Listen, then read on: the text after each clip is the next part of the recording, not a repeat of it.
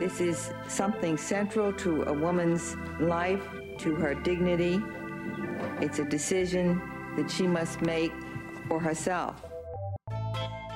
From Kansas, Kentucky, and North Carolina, dedicated women marched. Abortion is fast becoming the new political fault line.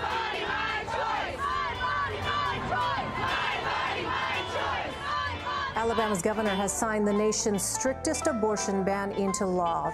The Human Life Protection Act outlaws the procedure except when the mother's life is at risk. This bill is not about pro-life or the right to life. This bill is about control. We will not go back. And we, the people of the United States of America, documented or undocumented, are having abortions, legal or not. This court will never stop us.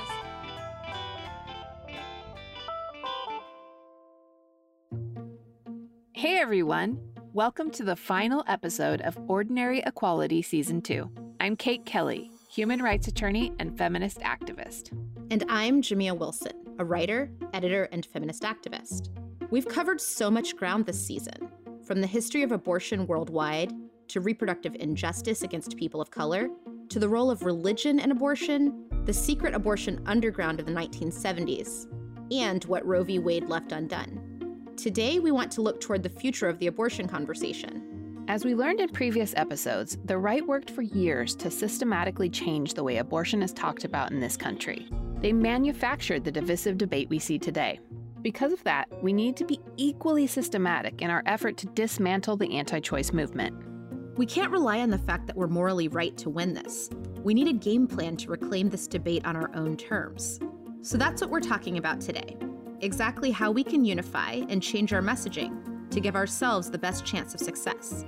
First, the reproductive rights movement needs to maintain a consistent message of inclusivity. We'll cover what that means and how the language many of us currently use is actually damaging. We'll confront the prejudice on our own side. Then, we need to commit to presenting the anti-abortion crowd with a disciplined message.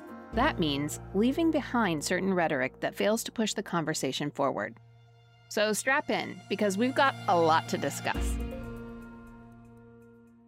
Before we talk about how to communicate with the antis, it's important to acknowledge how our messaging has faltered so far. The pro-choice movement is so used to reacting defensively to the religious rights accusations that we've absorbed harmful ideas too. Let's look at a few examples of what that really means. Too many people in our movement still use language that suggests abortion is shameful, that having sex for pleasure and getting pregnant is a mistake. This language may sometimes seem subtle, but it reveals a deeply problematic seed in our movement. Here's Renee Bracey Sherman, the founder and executive director of We Testify, an organization dedicated to the leadership and representation of people who have abortions. The way in which we talk about pregnancy in general, the anti-abortion movement very much is like, well, you had sex, so you better have this kid and you're punished for it. The reproductive rights movement is kind of like, well, you shouldn't be punished, your whole life for a mistake. And it needs to be beyond that. It needs to be that, like, yeah, people have sex. People have multiple partners. People are sometimes in toxic relationships. Accidents happen. Birth control is not 100%. That's okay. And abortion can be there as part of that. And I think that the other piece about not wanting to talk about sexuality and pleasure is because we are, as a nation, uncomfortable with this idea that young people are having sex. A couple of years ago, Speaker Nancy Pelosi made comments saying, we're not really supporting abortion on demand, which she was leaning into this right-wing talking point. But if we really break it down, what does on demand mean? On demand means somebody gets an abortion when they need one. I support that. On demand is receiving the service, the care, the health care that you need. I believe all health care should be on demand. When someone is saying they need it, they should get it. And so I think we don't need to buy into this right-wing talking point or this framing of what on-demand means, and that it's like this frivolous thing and that people shouldn't be having them all the time, that it needs to be rare. No, there will be as many abortions as there need to be, and people should be able to have them whenever they need them. And I will support them to do that. When politicians say they aren't for abortion on demand, what they're really doing is reacting defensively to attacks from the religious right. Republicans accuse the left of wanting indiscriminate abortions. Then, rather than breaking down what that means and sticking with an inclusive message, many on our side essentially respond with, "No, we don't." Sometimes even mentioning abortion can be seen as political suicide. And that is a signal to people who have abortions that the procedure that you had was shameful and you probably should not talk about it. It is not a word that we should be saying in polite society, right? That is actually a really large signal for us. And it feels very frustrating because all of us who've shared our abortion stories have put ourselves out there so much. And we put ourselves out there to really organize and ensure that we did not have an anti-abortion president going into 2021. And yet the least that this president could do is show up for us by talking about our need to have abortion care with some sort of with values, right? Say from the podium how important it is that you believe access to abortion is part of human rights and it is healthcare. Unequivocally. This is not an uncommon thing. He's not the only one who does this. A lot of us are afraid of using the word abortion. People will use a lot of euphemisms, women's reproductive health decisions and women's health care and all of these things. Just say the word abortion. It's gender inclusive. It says what you're talking about, and it's just one word. And it also signals that you unequivocally support it. And with that, I think what's important with another change is that we actually really need to start challenging our supposedly pro-choice legislators. You say that you're pro-choice, but won't talk about abortion, won't even say the word, right? Show it. If you actually believe that your constituents deserve abortion access, show us. Show us by standing up and loving us in public. Show us that you love someone who's had an abortion. It's just that simple. And I also think we need to say that it's not just a thing to say the way in which we say, oh, I'm not racist. Prove it. Oh, I'm pro-choice. Prove it. I want to see you put your name on repealing the Hyde Amendment. I want to see your local city council work to make sure there is money to ensure people in your city can afford abortions. Just think about the language many people on the left use to talk about abortion. Phrases like safe, legal, and rare, or don't punish someone for one mistake. That sends a signal to folks who have had abortions. It says, you should feel bad. Abortion is still seen by too many people in our movement, even those on our side, as politically and socially toxic. Whether or not we realize it, the language we use and our reluctance to bring it up reinforce that it's true and let the other side weaponize it. Jamia and I have both seen this fear in action in many spaces, including in our Equal Rights Amendment advocacy work. This year, the House voted to pass a resolution to remove the deadline for the ERA again. But that didn't come without fierce opposition from House Republicans. But at the end of the day, the question really becomes is why are we doing this?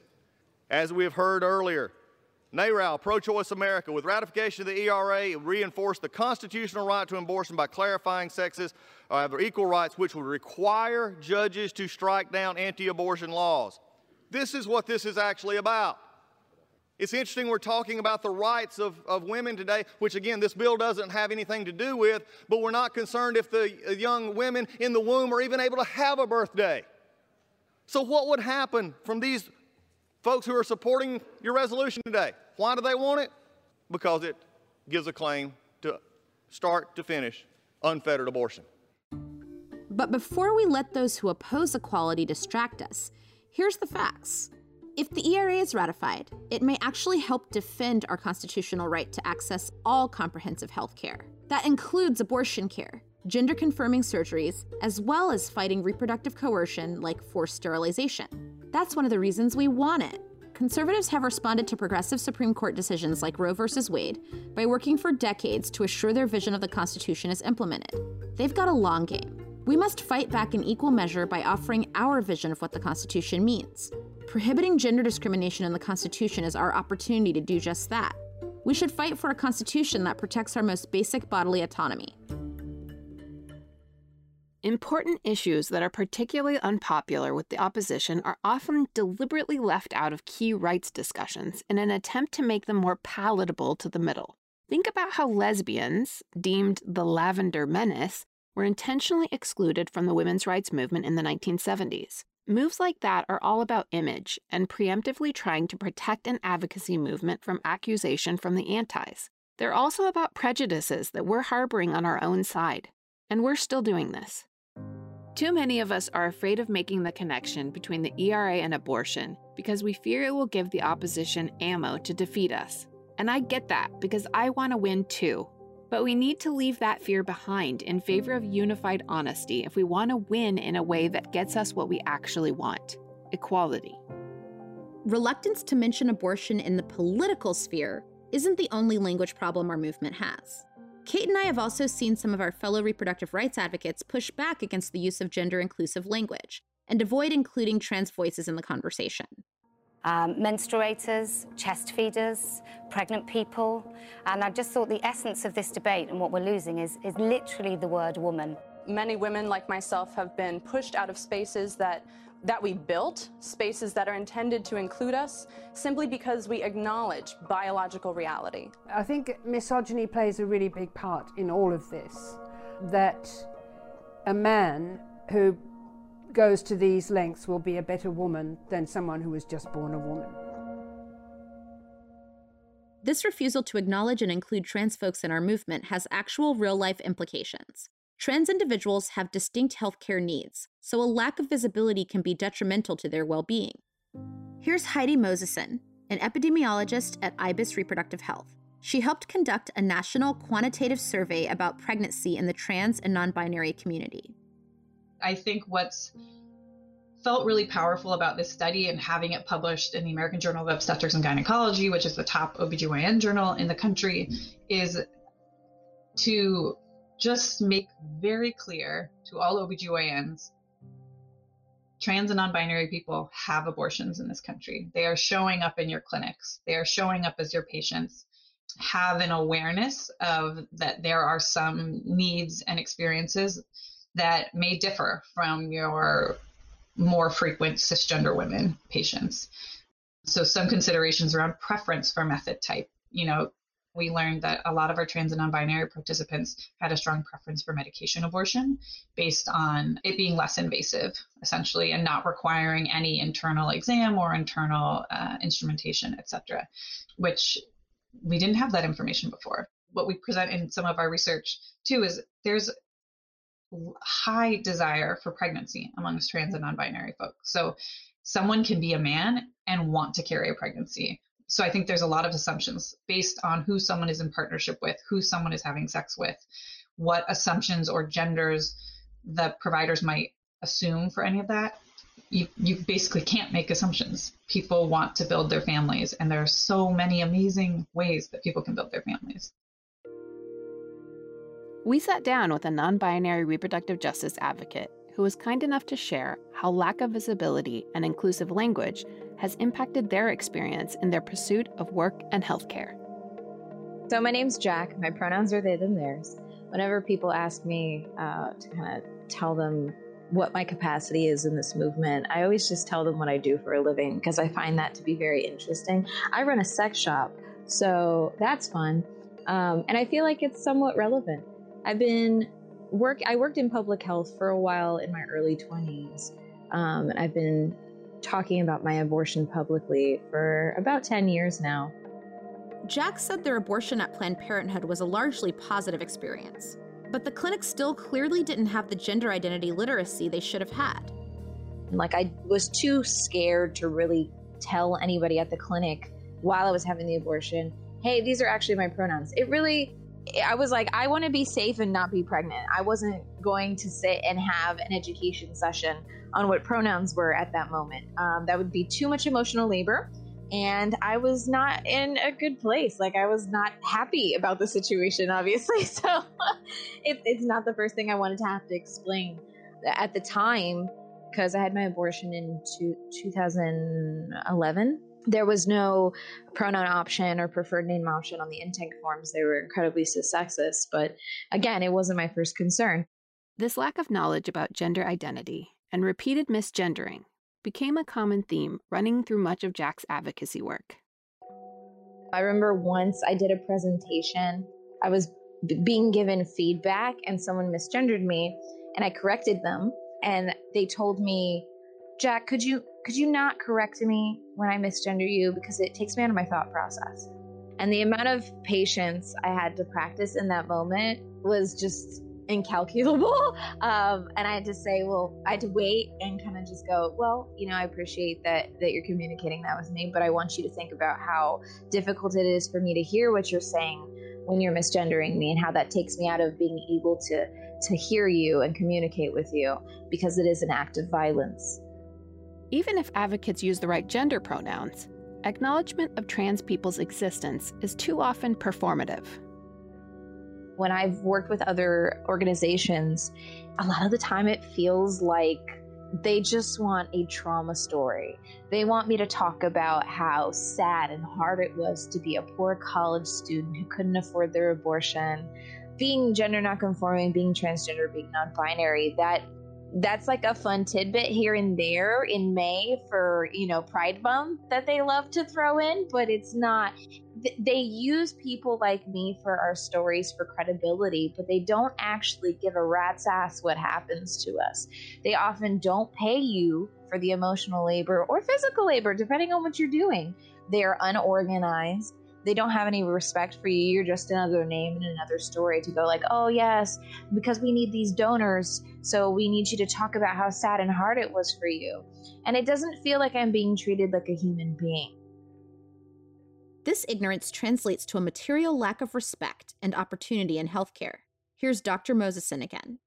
Some providers who may want to provide affirming care but haven't had training or exposure to information on how to do so. Or on an uglier side, a lot of outright discrimination and refusal to provide care for someone who shows up as a man or a non-binary person in an abortion clinic. And on a seemingly less harmful scale, but perhaps actually no less harmful, small things such as it's really hard to walk into a space as a man that says, Women's Health Clinic, you walk into a space, the walls are pink, there's only pictures of cis women on the walls. It feels hard to show up in that space and be misgendered by the receptionist or only have a women's restroom in the space. Things that sound small but can be quite intimidating to walk into. We have another study actually out on people, trans and non-binary folks, who opted not to go to the healthcare system, often for these reasons, and chose to self-manage an abortion at home, either with herbs or in some settings with harmful methods, such as physical trauma. There's a lot to be said for self-managed abortion. It can be very safe and effective if people use mifepristone and or misoprostol on its own. But when people don't have access to those medications, it can be less safe. We can't undermine the humanity of trans people for fear of opening ourselves up to further criticism from transphobes, TERFs, and the religious right. We must acknowledge the full base of people we're intending to help and defend. It hurts me when I see purported reproductive rights activists pushing back against gender-neutral terms like pregnant people, with concerns that they erase womanhood. My own identity isn't impacted by gender-neutral language. In my assessment, you can't be a real reproductive justice advocate without being trans-inclusive, just like you can't be a feminist and be racist. Jack had a response to people who refused to use gender-neutral language regarding pregnancy. That's because they associate womanhood with that experience. There are women, cis and trans, who don't have uteruses, who can't give birth, who can give birth.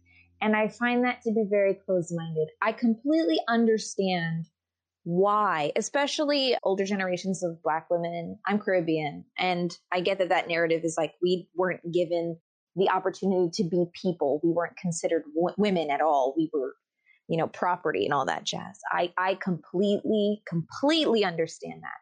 But I also would love to acknowledge the fact that people of different gendered experiences and fluidity have existed for thousands of years.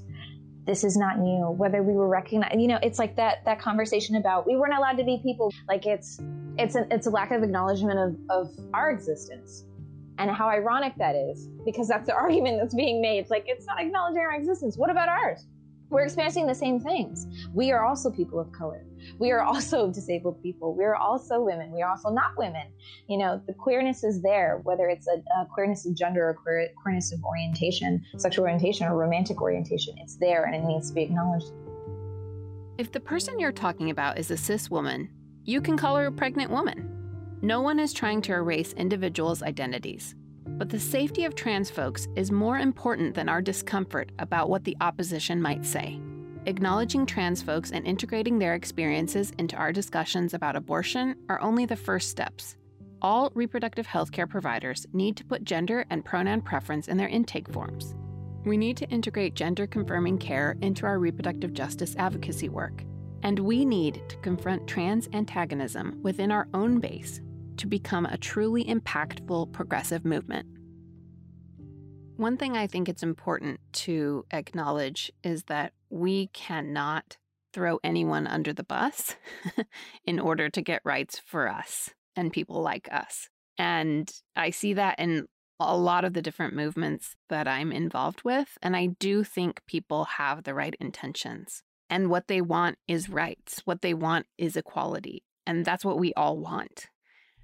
But you really can't get equality if it's on the backs of other people. You can't get equality if some of those people are being marginalized or left out in order to achieve your goals.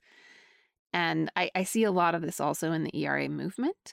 There's a reluctance to talk about trans people. There's a reluctance to talk about the contributions of queer people to the movement. And, the ERA movement has always been queer. The people who wrote it, the people who fought for decades to get it ratified. And so I think it's important to not only acknowledge that trans people exist, but that trans people and queer people have been moving these movements forward since they began. I think back to the beginnings of this podcast and the first season of Ordinary Equality and how well you engaged in the history of the Equal Rights Amendment and Alice Paul's implicit and intentional protection of white women's rights above all else. And the reason why I'm thinking about that in relationship to this conversation is we already have a roadmap for what happens when we try to prioritize the liberation of some while leaving others behind. Flash forward into where we are now, and we think about the people who are leading the legislation that gets us what we need to advance constitutional equality. And we think about the fact that one of the leaders who brought us this amendment in the first place was so afraid of creating an inclusive amendment. It just gives me chills because it shows that there's still so much we need to learn at the fundamental core of our values about who we need to be to show up for each other to truly get free. So I always have learned to go back to the history to understand how to move forward. And I think this is just yet another example, another iteration of the same problem that we will continue to see in new packaging until we learn how to address it. The metaphor I always like to use is it's like the same ex-boyfriend who's toxic and treats you badly wearing a different shirt until you learn to set boundaries and be free. It's the same thing. It's sort of trivializes it, but I think about it a lot that, we're going to see the same problem over and over, and we're not going to get where we need to go until we really look at the history, look at the things that we haven't yet figured out how to solve, and not try to cut corners, but really try to dig deep, get at the root causes, and make sure that everyone's included in an expansive way. So I think that that's something we need to think about. And when we're not putting that in the center, take the time for that process to regroup every single time. Only then will we be able to move forward. And we need to break up with that boyfriend, realize we're gay, and only date women. Because we can't apply the same old solutions. We need a radical new approach. And so, Yeah, I just think about also the people who are bringing the Equal Rights Amendment forward and, the abortion rights movement. It's trans people, it's queer people. When I think about Danica Roem, the first out and seated trans legislator in the country, is one of the people that helped get the ERA ratified in Virginia. And these are the people also who are most marginalized. So if trans people and women of color are protected and have access to the healthcare they need, everyone has it. Because we got it to the most marginalized. And that's the only way that we will know that we have succeeded. Amen. I'm totally with you. It's all about making sure that when all Black trans lives matter, all of our lives will matter. It's the way that we need to continue to champion that. And I think that is something that we understand, but I still find so many people who really need the work to help them connect the dots. And it's a reason why doing this work and digging into the history is so important, because a lot of times we arrive at these conclusions without actually understanding how we got here and how we came to understand things. And I'm so happy we were able to have access to the information we needed to come to our own conclusions. And I hope that others who hear this information now will start to think about, who's being left out of the conversation for me? Who's being left behind? What can I do to make this more expansive? Because then I will be free because they're free. So we need to leave behind shaming language and start talking more about abortion and politics. All of that is part of taking ourselves away from the defensive, reactive position of responding to attacks from the anti-abortion crowd. We need to take a proactive approach and hone in on a disciplined message. We can take control of the narrative by aligning our strategic tactics. That's how we'll convert more people to our side. To learn more about how we can change our approach, we sat down with an expert on communicating ideas. My name is Anat Shankar-Osorio, and I'm the principal and founder of ASO Communications. We do research into perception and persuasion around political and social issues, and then we help design campaigns to either persuade people to feel differently about something or to mobilize them to action if they're already in our base of supporters. Analyzing how the religious right approaches their messaging reveals that facts and figures actually don't matter all too much. Because of that, our own efforts have been failing. So they always, always, always message from the moral high ground and provoke their enemy to attack. They do not engage in sort of utilitarian arguments. They don't engage in practical arguments.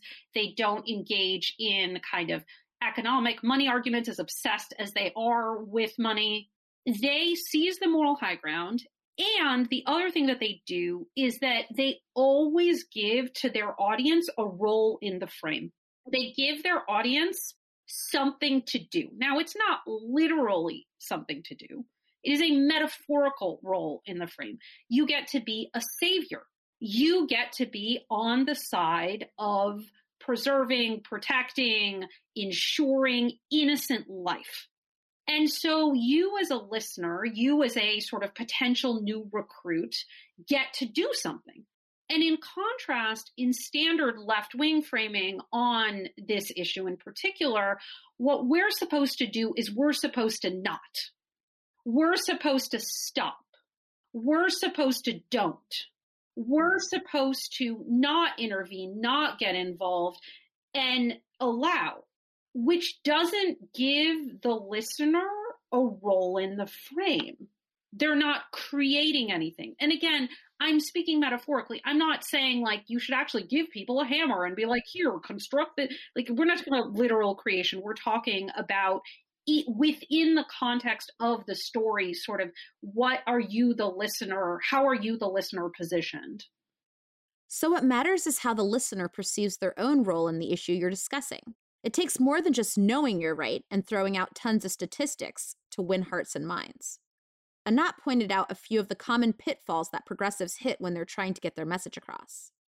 So the classic mistake in progressive messaging is we like to begin our opening salvo is like, there's a war on women. The climate is screwed. Poverty is at its highest rate in however many years. Union density is terrible, whatever, like, boy, have I got a problem for you. And what we find is that it's not that people are like, oh, no, that's not a problem. What we find is that, people got 99 problems and they don't want yours. because they're set for problems. Like, they picked up all their problems at the problem store and they don't have any room in their cart. So instead, a message that begins with a shared value and then pivots to the problem second. So what that sounds like in language is, no matter what we look like or where we come from, most of us believe that people who work for a living ought to earn a living. If I'm about to talk about the minimum wage.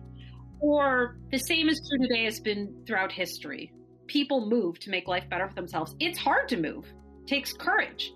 But you do it to put food on the table or get your kids into a better school. Immigrant Americans move here for the promise of freedom and opportunity in this country. So you start with the people move. It's hard. It's the human will to survive. It's freedom. And then you go into the particular case, which is immigrant Americans do it too, and here's why. So it's basically building a bridge to empathy instead of sympathy. Our message needs to be precise and intentional, just as the rights movement was when they created this debate in the first place. Progressives and reproductive rights advocates tend to get passionate in the heat of the debate and lose sight of that fact. For example, one common approach is to point out when anti-choice people are being hypocritical. How many times have you heard a progressive on Twitter say something like, "You're pro-life, but you're also pro-death penalty. Such a contradiction." It's infuriating when the right spouts contradictory views. I get that. So it can be tempting to call it out when you see it. But Anat says that tactic isn't actually effective when you're trying to convert the movable middle. The hypocrisy argument doesn't work because our activists will repeat it. Our activists get excited about it, but our base isn't particularly excited about it because it's a process argument and not an outcome argument. And in general, process arguments are duds. We need to be arguing about what the outcomes that our policies will deliver. So that's one thing. The second thing is that in making the hypocrisy argument, you by definition have to cede the moral high ground. Because instead of talking about what you stand for, what you believe in, what you want to see happen in the world, now you want to say, well, he said this yesterday and now he said this today. And, he said this and then he said that, when in fact, that's taking you off of your message. I mean, that's sort of the fundamental thing, is that we need to say what we're for. And instead of saying what we're for, we get sucked in. We're like cats with a laser pointer. And we were that anyway, but during Trump, it was like laser pointer plus, speed. It was like, wait, he said this, wait, he said that, wait, he said this, wait, he said, and we're just constantly chasing after them and therefore amplifying what they say in our earnest desire to talk about how completely and totally egregious and horrendous it is. In the end, you can't shame the shameless. So the real goal of our message should be talking about what we're for, not constantly reacting to egregious things people on the right are saying. Again, it's about being proactive and independent, not just defensive and reactive. They aren't trying to wage a war based on facts. We've talked a lot about what not to do when putting your message into the world and talking with anti-abortion people. But what should we do?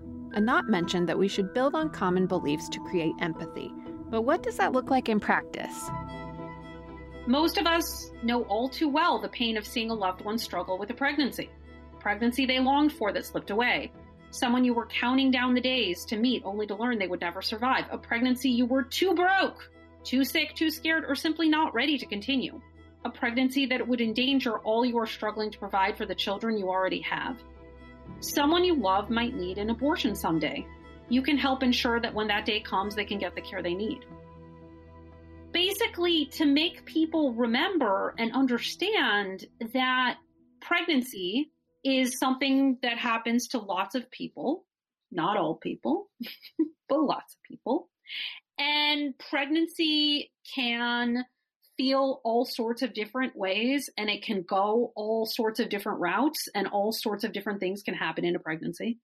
And that includes, for example, as you already know, the massive silence and therefore stigma around miscarriage, which is incredibly common. The various kinds of developmental delays and disabilities that can be discovered in utero. All sorts of things happen in life, and all sorts of things happen in pregnancy. And I think that until we sort of normalize this bigger story of pregnancy is a thing that happens in many people's lives. It can take all different forms. It can take all different paths. It can come from all different sources. It can raise all sorts of different emotions. And the person who is pregnant is in the role of deciding what's going to happen. So that's one approach. The other approach is to embrace something that we've used with great success on other issues, which is something we call the race-class narrative. And that approach would sound like this. For example, no matter what we look like or where we live, most of us believe that we should decide for ourselves whether and when to have children. So there's that opening shared value. But today, a handful of politicians pass laws that destroy our freedoms, undermine our rights, and endanger our futures. They pass laws that force us to struggle to simply make ends meet or to care for our families, and then shame and blame us for the hardships they create. And while we're busy fighting for our most basic rights, they hand the money they take from our healthcare, our schools, and our kids' futures to their corporate donors. Someone you love might need an abortion someday. A handful of politicians are trying to make us shame and blame women, people struggling to make ends meet, new immigrants, Black people, whoever it is they can point their finger at, to distract from their attempts to destroy our freedoms and from their failures to make sure we can get and stay well.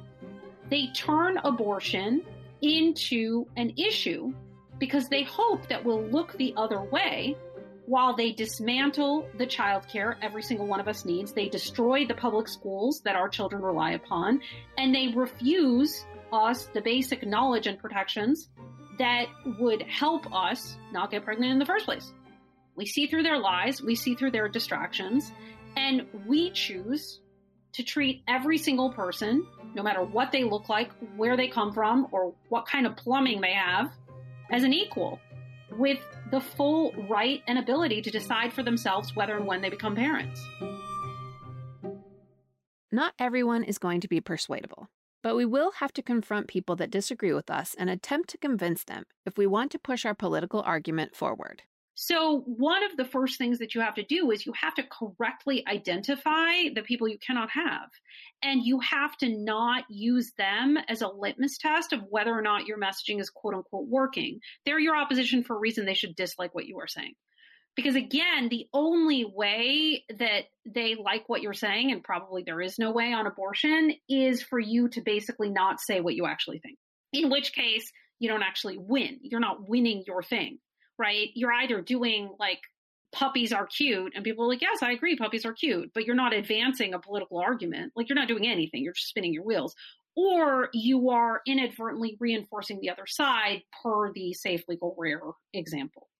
If you're talking to someone you've identified as persuadable, someone who isn't self-interested, it's important to remember that they actually believe what they're saying, however wrong it may be, and not modeled what finding common ground could actually look like.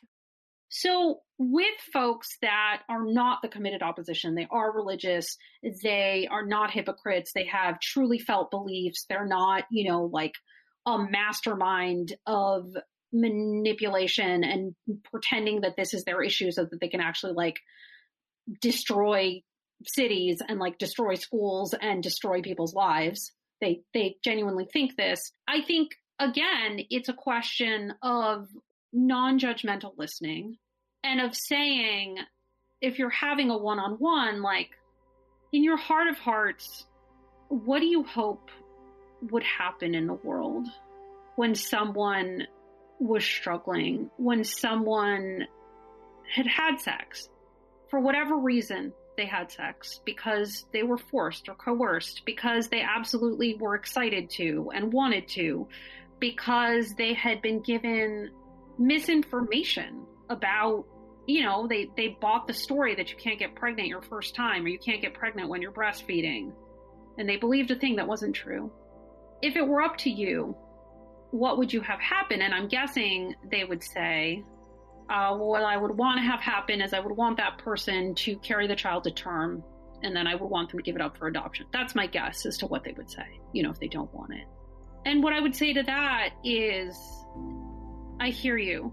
I would just love us to be in a place where every single child in this country had the care, the love, the food, the shelter, the toys, the imagination, the jokes, the backyard, you know, the like beautiful park, the silly childhood song, the ice cream cone on their birthday that I want for my own kids. That's the kind of America that I can really get behind and really work toward.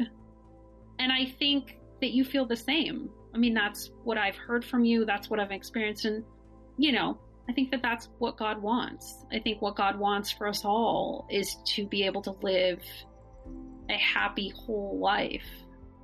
And I think that the way that we get there is ensuring that we equip everyone with the tools to make their very best choices about whether and when to become a parent and to understand how to do that. I think it's coming from that place of like starting off with how would we like children to be treated in our country? How would we like childhood to be experienced? I will definitely break my bad habit of trying to prove really ridiculous arguments wrong just by stating facts, because it's true, they don't care about facts. And I think it's hard because, like, we both come from communities where we know people who sincerely hold these beliefs, and they're not part of some political establishment. They're not doing this for financial gain. Like, they really believe these things. And for those people, it is hard to have these conversations. So I sympathize with folks who are having a hard time. And it is really frustrating because what we're arguing about is our fundamental worth and humanity and rights. And for them, it's more of a philosophical discussion. And so when you put something, you know, like, I believe this, and it's like, I don't care what you believe. I need to go to the doctor. You know what I mean? Like, it's hard to have these discussions as though they're philosophical when it really negatively impacts you in a real way. And I get that. But if you are trying to persuade people, if you are, you know, as someone who has changed my mind about a lot of things, the thing that changed my mind was never people yelling at me, never people, you know, trying to throw scripture back at me in my face. It was people who were like, well, have you thought about this? Have you thought about this? This is what I think. These are people I care about. And really seeing it from the perspective of new people in my life and having people who were much, much more progressive than me have patience. And one thing I learned, my parents used to be very anti-gay. And, you know, I was raised Mormon. If you've listened to the whole podcast, you know, I've been on quite a journey. And at the beginning, my parents were very, very anti-gay and would say homo-antagonistic things all the time. My brother was married and they called his partner his roommate pretty frequently. And it was tough. It was really tough. And I would just rail against them and I would rail against them and I'd be like, you're doing this and you're hurting people and no. And actually, Pamela Bridgewater, my professor, who we talked about in a previous episode, said, you know, maybe you just want to like lay off a little. Your parents are good people. Why don't you just take the approach of pretending like they're going to come with you to the other side? And when I switched to that approach, and when I would just be like, hey, want to come to a pride parade with me? And if they would be like, no, then I'd be like, okay, maybe next time. You know, I just kind of insisted that we were going to come out on the other side together. And eventually they did. Eventually they came out on the other side. They came to my brother's wedding. They have embraced my partner. They consider themselves to be allies. And so I think in some instances, especially in interpersonal relationships, sometimes we just have to give people grace and expect that they'll come out on the other side. And that doesn't mean we change our views. That does not mean that we capitulate to them. That does not mean we ever let them denigrate us or treat us as less than. But it does mean that we have open conversations in a respectful way. And you're right. I've seen people come along and sometimes it's not immediate. I remember meeting someone many years ago online, and he told me many years later that I changed his position on reproductive justice and rights and led to him voting for his first Democratic candidate. And I never would have known that during the times where we had some really deeply intense debates about politics. But the fact that I was in it and continuously recognizing this person's humanity and stayed with them on the water, right? Instead of throwing them in the water, later contributed to that movement. And I just felt it was a gift that they finally told me that. But they said, yeah, you really changed my thinking. And it took years, but it helped me to think of the people who've changed the way that I think on a number of issues, and I'm better for it, and people who've made me better. So you're a missionary. I 100% agree with you. Oh my gosh, yes. But I think like you can't have a person more dedicated to a cause than a missionary. And with a missionary, there is like a never say die attitude. You know what I mean? As a Mormon missionary, we were taught that the way to approach people is called build on common beliefs. And the way that you build on common beliefs is you find something that you have in common, no matter how many other things you don't have in common. So you'll start with someone and you'll be like, so you believe in God? And they're like, no, I'm an atheist. And you're like, oh, but you have a family. And like, of course, everyone has a family. So they're like, yes, I have a family. And you're like, oh, well, we have families too. And we think they're the most important thing. And we can live with them forever in heaven. Like you can build on common beliefs with anyone if you're willing to go to the common denominator that you have. And so I think in some ways we need to take that missionary zeal to progressive causes too. And I think it comes down to values. I think about that a lot when people ask, why are you so passionate about this issue? And I fundamentally believe in human rights and human dignity. And there can be no dignity when another human being who's just the same sort of mortal blood and bone that I am has control over my body. It's not right. It's my birthright to have governance over myself and my body in life and in death. And I feel the same way about assisted death. I feel the same way about issues of humanity and compassion. So I'm glad we're having this conversation because I think about that a lot, that I fundamentally think it comes down to those common values, right? That we all want to be free. We want to be free to be able to make the choices that align with our conscience and align with our values. And that should be something that everybody should be able to make without interference from governments or from other people's judgments. Nobody's walking in our shoes, so they shouldn't be able to dictate what we should do. Amen. At the end of the day, we all need to be genuinely receptive to people's honest experiences. People who have multiple abortions or self-managed abortions. Trans folks who want to get pregnant and start families, or who feel uncomfortable in a bright pink clinic. We've talked a lot today about how our movement can be stronger and more inclusive, how we need to shut down trans antagonism and the culture of shame on our own side, how important it is to stay disciplined in our external messaging, focused on what we're for, and finding common empathetic ground. As a final thought, let's return to Renee Bracey Sherman. A lot of people think they don't know someone who's had an abortion, which is why I coined the phrase, everyone loves someone who's had an abortion, to make people remember that, right? And I would challenge the assumption that people aren't talking about it. It's actually that people are uncomfortable talking about it. And we have data that shows that people who have abortions share their story with between 1 and 2 people. The question is, are you actually listening? And I think that we need to change the conversation to move it off of putting it on the onus on someone who's had the abortion to step out and share their stories without creating a safe, loving environment for them to do so. And so if you haven't heard an abortion story, ask yourself what it is about how you talk about abortion or how open you are that might be closed off to someone who potentially could share their story with you. We invite all our listeners to take that essential first step, to really listen. What we all want is freedom and healthy lives for ourselves and our families. If we can imagine the community we really want, we can stay focused on building a more equal future, together. Thanks for listening to Season 2 of Ordinary Equality and joining us both on this journey. Keep your eyes on the podcast feed for bonus content over the next few months. Follow us on Twitter at OrdEquality, O-R-D Equality, for more updates and information about the ERA and abortion advocacy. The fight is far from over. Talk to y'all soon! Ordinary Equality is a Wonder Media Network production, produced by Edie Allard, Grace Lynch, and Liz Smith.